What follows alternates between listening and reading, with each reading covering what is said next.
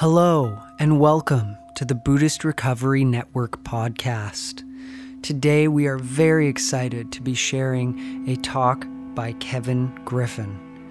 It is a wonderful talk that we hope you enjoy, and we'd also like to remind you of our upcoming academy on April 3rd featuring Vince Cullen. You can get more information about that at our website, buddhistrecovery.org. And also, as a reminder, on May 1st, we have an academy with Mary Stankovich.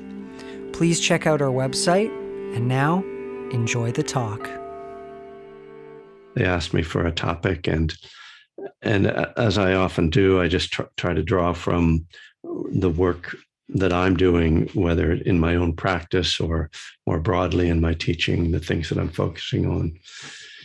As a topic, and so I came up with this title, "The Breath of Recovery," because I've been working a great deal with the Anapanasati Sutta. I'll put that into the chat for people if I can type here. Just a moment. Got books pile up around me. Sati Sutta, and that means it's the discourse on mindful breathing, mindfulness of breathing, a very famous discourse in the Buddhist tradition, second only really to the discourse on mindfulness, the four foundations of mindfulness, Satipatthana. And when I say famous in the Buddhist tradition, I'm talking specifically about the Theravadan tradition, but not to get into the whole discussion of Buddhist history and lineages. So yeah, this sutta is a fascinating and beautiful one, and one that we're all, whether we know it or not, we're all steeped in it, because it's really one of the key teachings on meditating. So every meditation teacher draws from it in one way or another. And so this morning, as I was doing my own practice, I was reflecting on the talk, and then realized, didn't I write a book with the word breath in it somewhere? Oh yeah, and of course, thought of One Breath at a Time, and so I think maybe that's kind of a starting point. Is that title, because as you know, I think everyone here probably understands that title was meant to be a play on the Alcoholics Anonymous and 12-step phrase, one day at a time. And I'm always grateful that I came up with that title, because I feel like it was the perfect title, and just an accident to think of a good title. And because it tells you just what the book is about. This is about recovery, because I recognize that phrasing, one something at a time. And then, it's probably going to be about meditation, because people do meditation with the breath. So it kind of like tells you what the book is, which is great. But, when you think about what that means, the implication, to me, the implication, of course, and again, maybe this is obvious, but just to sort of jump off from there, the implication is that it's one thing to get through your recovery by saying each day, okay, I just have to get through today, right? That's the idea of one day at a time. It's like, okay, I don't have to worry about tomorrow. I know I've got all these problems that have to be solved, and, I'm getting divorced, and I got fired, and my kids hate me, but I just have to get through today and not drink and use,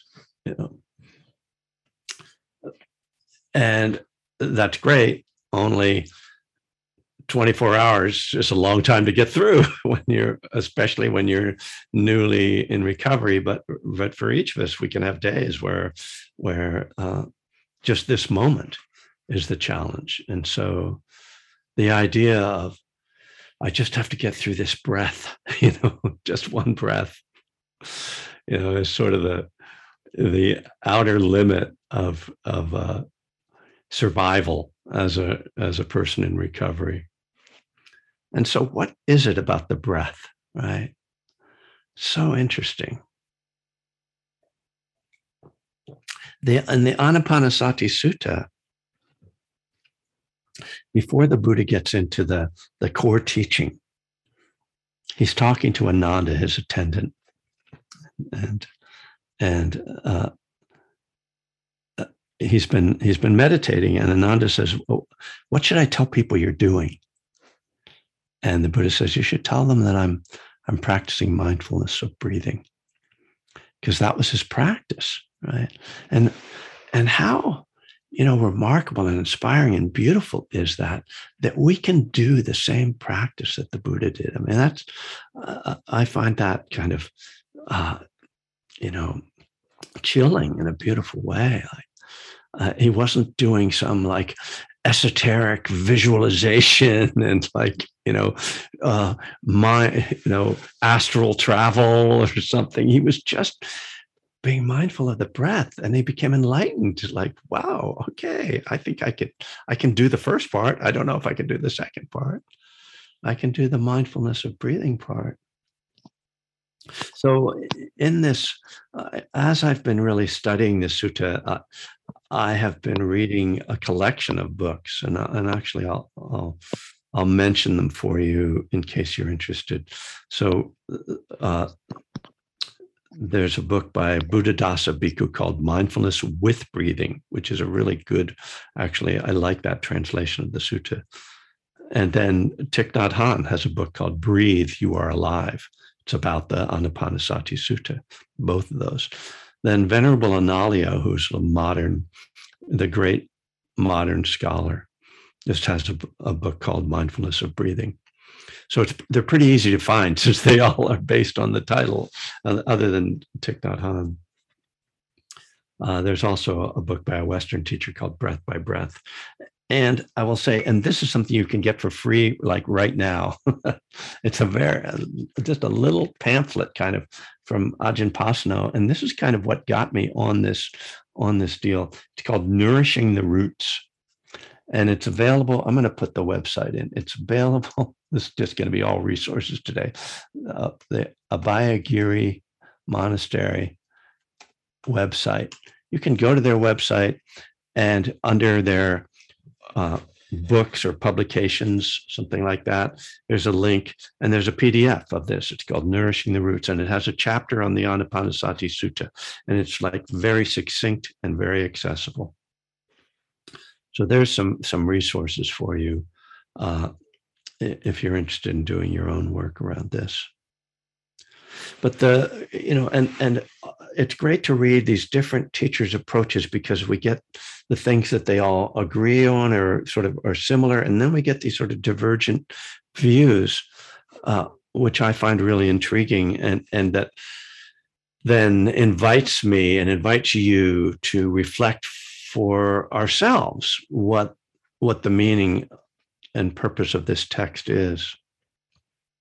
So Buddhadasa Bhikkhu really emphasizes the health benefits of breathing deeply, which is very interesting, because most Buddhist meditation teachers will tell you don't try to control your breath, because when we teach meditation, especially to Westerners who are kind of control freaks, many of us, and we say, okay, be aware of your breath. People are like, okay, I'm going to be really aware of my breath, and how am I supposed to breathe? And it's like, no, just there's the breath, and then there's awareness, and you just let your body breathe as it will, and be mindful of that experience. That's the simple and most common instruction. But Buddhadasa makes this suggestion that it's really helpful to take deeper breaths. And of course, we know that, right? If we've ever taken a yoga class or Qigong or Tai Chi, all of these traditions emphasize breathing into the belly. So, okay, but, I don't think we can walk around all the time breathing like that. But it's a really good reminder So I'm taking that these days as a reminder when I notice, oh, I'm really scattered, is to take a deep breath. Well, that's not a revolutionary teaching, right? You've all heard that before. In fact, people say it to people all the time that have nothing to do with meditation. Somebody's upset, they say, breathe, breathe, right? So we already know that that's like a healing modality. But that's the beginning of the sutta. And the sutta, the Anapanasati, has actually 16 steps that are divided into 4 sections. So it can get complicated, but it's simple in a way. And the first section is just about the breath, but the other sections are not just about the breath, which is what's interesting about the sutta as well. Although it's called mindfulness of breathing, it's much more than mindfulness of breathing, this sutta. So it starts, the steps of the sutta start with breathing in, I'm aware, or I understand that I am breathing in long, I'm taking a deep breath. Breathing out, I understand that I am breathing out long. So immediately there are questions about this. I'm not going to go into all the questions because I'm writing on this right now, and perhaps there will be a book, or maybe I'll just, have to burn everything I'm writing because it's very challenging. The second step is to notice when you're breathing in short. So it's like just the start of the process is to just kind of notice how your breathing is.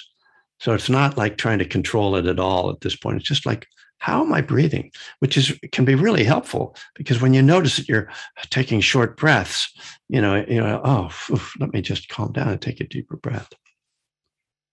The next step, though, is to be aware of your whole body as you're breathing. So the thing that holds all these 16 steps together is that there is awareness of the breath as I'm doing these other things. So I breathe in, experiencing the whole body. I breathe out, experiencing the whole body.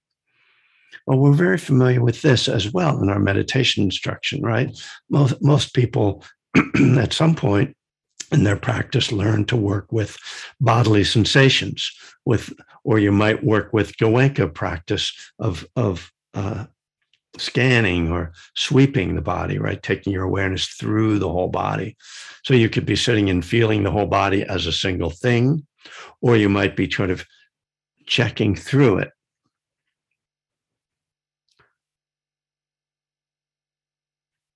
So then the fourth step, and these first 4 steps are really probably almost enough for us to go through today. I'm going to try to cover the rest quickly, but I want to talk about these in the framework of recovery. So the 4th step is I breathe in, calming the body. I breathe out, calming the body.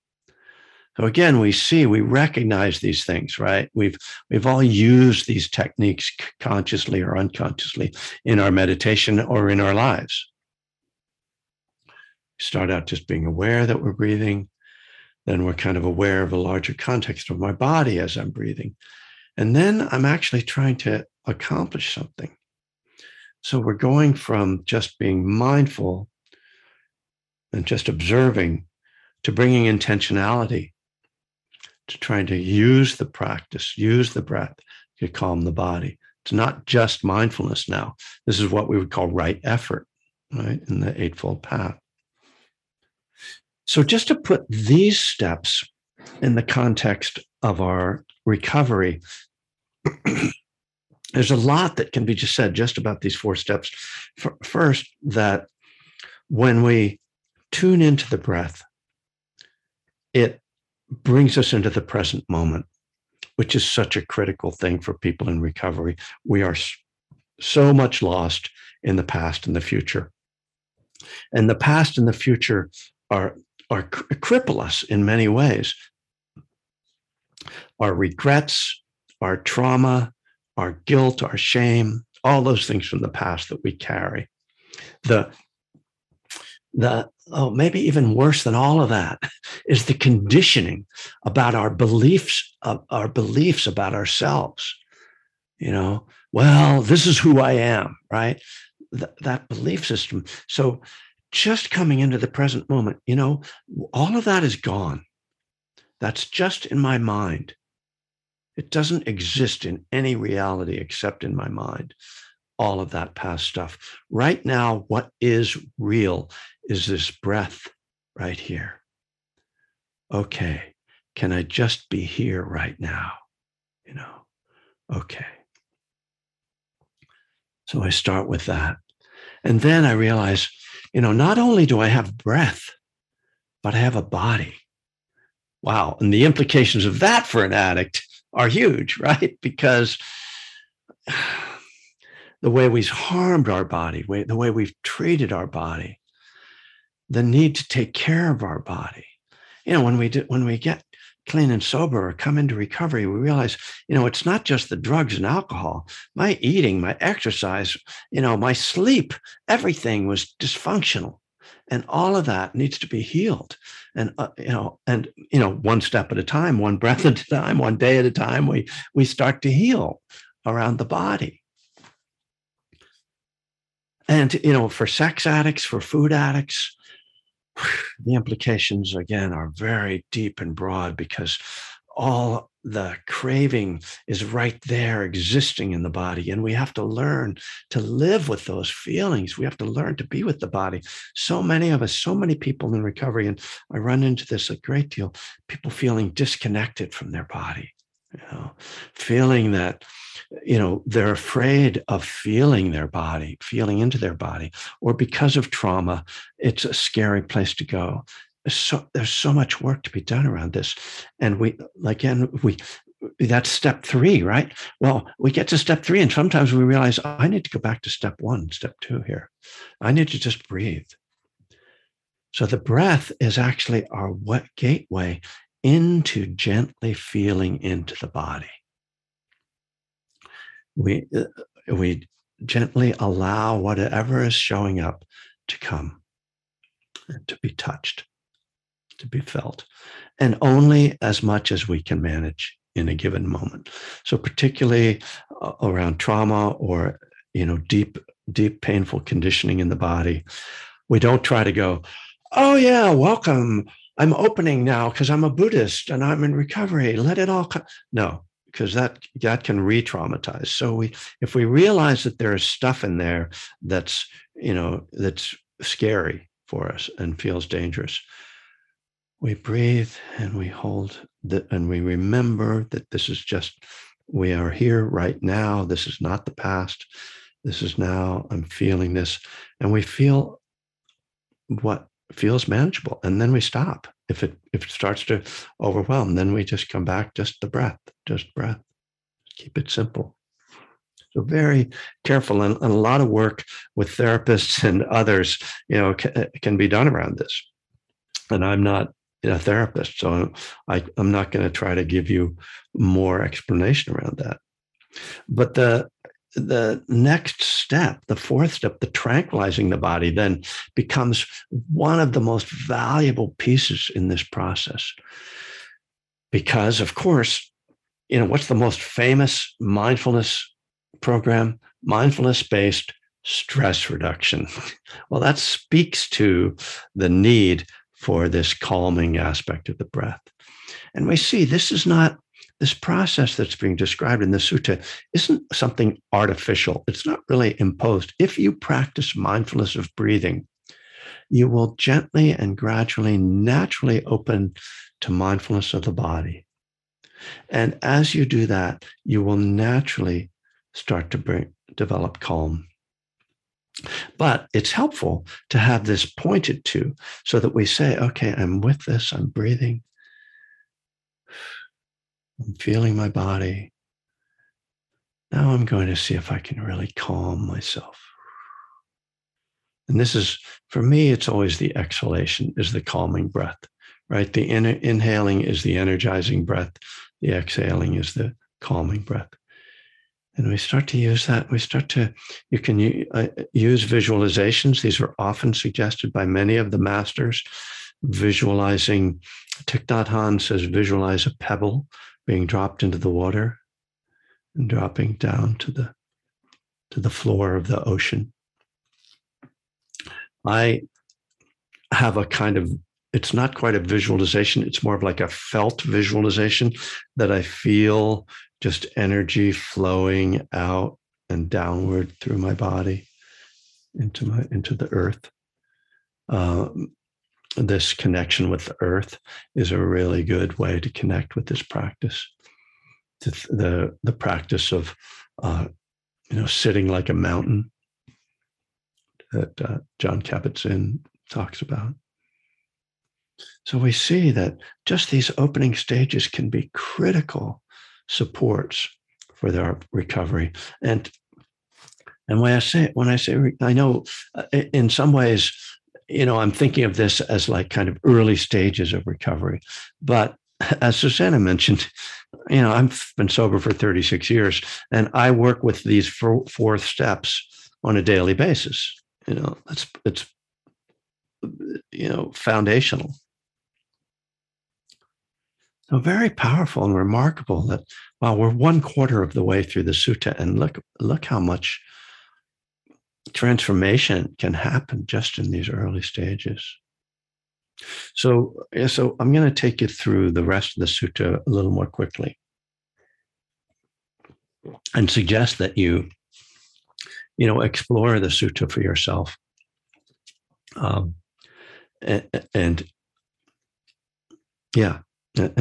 real, because this can become just a guiding teaching for a long, long time.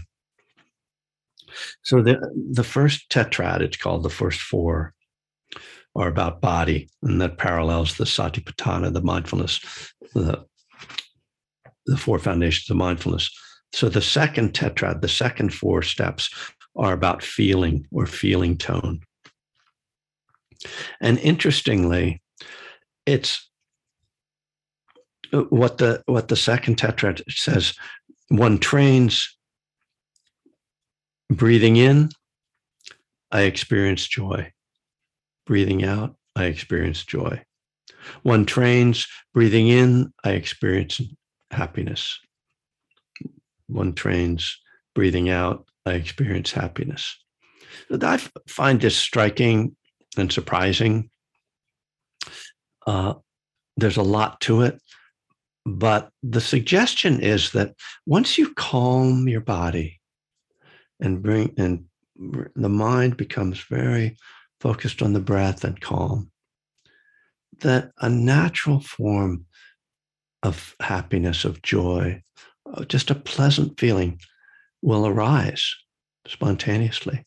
It's not something you have to create, but that it's actually there. Now, this is very much, I've been talking a lot about Thich Nhat Hanh with his recent passing and really drawn back to his teaching. And this is so much what he's speaking to. And again, another place I really recommend, exploring his teachings, which are simple but pure and direct. And one way of thinking about this is that happiness is actually a natural state that all that's involved in finding happiness, or even more simply, a pleasant feeling in the present moment, all that's involved is to let go of the things that obscure that. So in Buddhist meditation, we call these the 5 hindrances. Many of you, I'm sure, are familiar: desire, aversion, sleepiness, restlessness, doubt. So those are the things that block us from feeling pleasant without, making it a big deal, from feeling a certain joy. And so rather than, I have to chase after happiness and find it somewhere or generate it, what I need to do is just let go of the things that are blocking it. And so we can say that the early steps around mindful breathing are ways to abandon the hindrances. This is the terminology: abandon the hindrances, the terminology. I'll also say that there's a critical piece of this is that when we tranquilize the body, the other term, right, calm the body, when we calm or tranquilize the body, what happens? I'm pretty sure that every one of you who has done any extensive meditation has experienced this. We start to fall asleep, right? And so we discovered that in the teachings, there's a critical balance that has to be achieved between concentration, which is very calming and can be sleep inducing, and energy. And if we have too much energy, we're restless, right? Where our mind is disturbed, the body is uncomfortable. If we have too much concentration, the mind gets dull and sleepy. So these two have to be balanced. So this second tetrad immediately addresses that. The Pali word from the ancient language of the Buddhist teachings is piti, P-I-T-I, and it's sometimes translated as rapture. It's actually a physical joy. It's not so much like mental as it is a sort of energetic experience in the body. So what we're also seeing is that this teaching is pointing to the importance of having a balance in our energy. And we all know this as well in our recovery, right? That's why the middle way is so helpful for people in recovery. We have the tendency to go to extremes. Have you noticed that? Right? Oh, I can get really concentrated. I'm going to get as concentrated as possible. Whoops. Oh, I need energy. I need to get out there. I'm going to run do a triathlon, No, just like, try to keep some balance, right? And so, oh no, I need the third cup of coffee because I don't have enough energy, right? An extra Xanax. I'm not, so this balance is so critical for us. And it has these emotional implications as well, right? Because when we talk about tranquilizing and energizing on the dysfunctional emotional level, we're talking about bipolar, talking about depression and mania. And these are the energies that get, when they go to extremes, of course, become pathologies for us. So working with energy for addicts is really, really important. What our drugs were so much about energy. Alcohol masks fatigue. So thank God it's Friday. TGIF is like, well, I'm wiped out from the week. Let me get drunk because that'll mask my fatigue until I pass out, right? Or let me drop some speed, or I'm too wound up. Let me get some downers, and a lot of our addiction was this screwing around with energy in a way. Like it's fun to get jacked up, right? Wow. Yeah. So I'm getting myself excited here.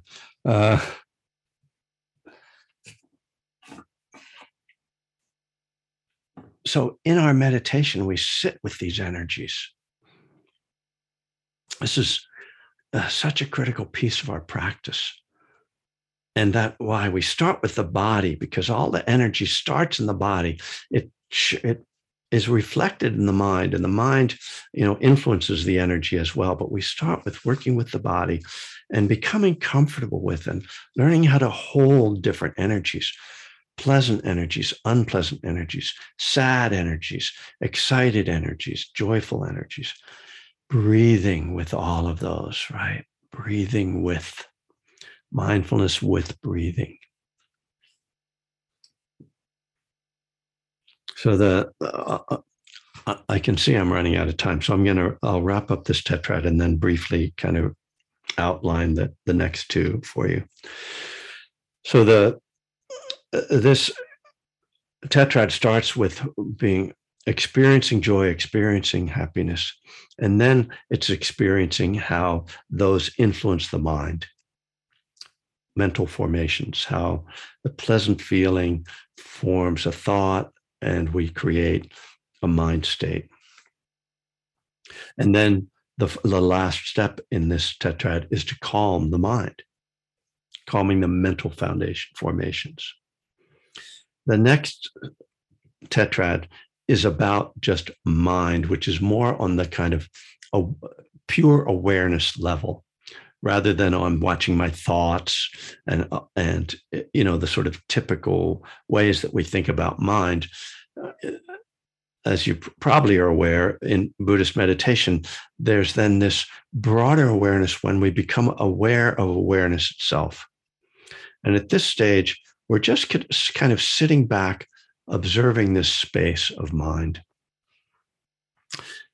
In the context of recovery, to me, this is like the beginning of really getting the broad perspective and realizing, it's a dance. It's a wild dance, and I don't have to join in. My addiction is like a story.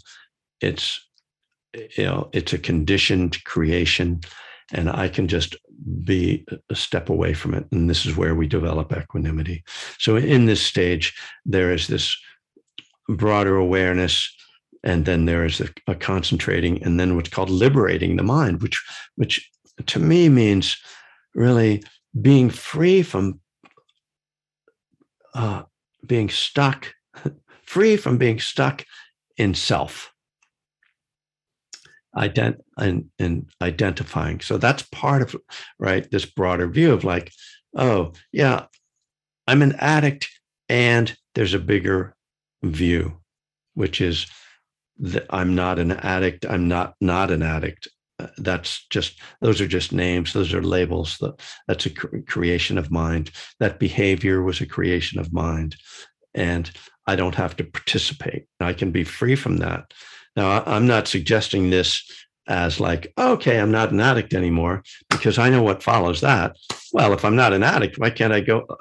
There's a pot store right down the street. I mean, come on, I live in California. They'll bring it to my door. It's not a problem. It used to be I had to go to the dealer's house. Nowadays it's so easy, or get a 6-pack. I'm not really an alcoholic, No, that's not what I'm talking about here. I'm talking about really another level of awareness. So this, in the sutta, is when the mind really starts to become so deeply concentrated that there's just no more selfing. And with that, we go into the last tetrad, which is about impermanence and letting go. And it's just seeing impermanence. And we have to see this on a deep level, we have to be very, very quiet. The mind needs to be very quiet to see this. This is why this comes at the end of this process. There's disidentification, there's concentration, there's letting go of selfing. And now I can see the process. And I can see the process of creation, and I see the process of cessation. And then finally, there is a complete letting go. So the Buddha in this sutta, after giving these instructions, shows how all of this correlates with the whole process of awakening, with the 7 factors of enlightenment. And so this is why I said in that brief description of the class that this practice starts with the most simple meditation instruction, but it leads, if we work with it, and when I say work with it, I mean you come back to this over and over and over and over and over and over for years and years and years, probably, then there's this gradual awakening. There's this transformation that can happen through it. And it's such a beautiful, powerful teaching. And I'll just finally say that many of the experts and masters that I've been reading suggest that even if you're not, you're looking at these different stages and you're like, I'm not really there, you can still do, in a period of meditation, you can kind of go through the steps in your mind. And you're starting to kind of acclimate your mind to these steps. And you kind of, what happens is you start to just kind of touch into them. It's like, okay, I'm not quite experiencing liberating the mind, as it says here, but I sort of have a little taste of what that might mean.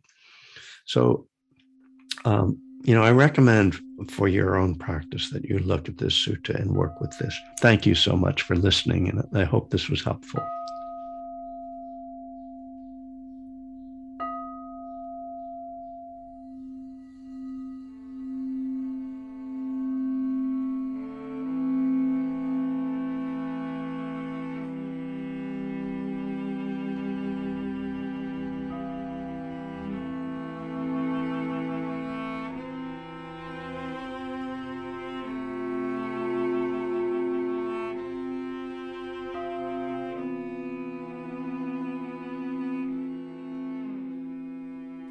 Hi, I'm Vimala Sara, President of the Buddhist Recovery Network.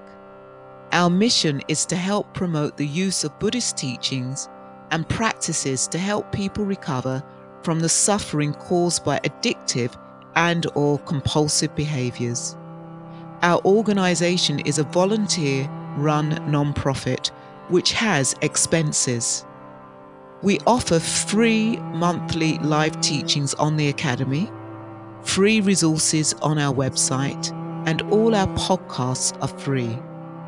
We also organize a bi-yearly summit where many of us come together. We rely on the generosity of you, our listeners, and our interviewees in order to produce these offerings. We are asking you to donate to help with our expenses. Thank you. And to show our gratitude for your support, all Patreon supporters will receive access to special guided meditations. To unlock these, please offer your support by going to patreon.com/Buddhist Recovery Network. Again, patreon.com/Buddhist Recovery Network. Thank you so much for your generosity. May all beings be free from the roots and the causes of suffering. May all beings be at peace.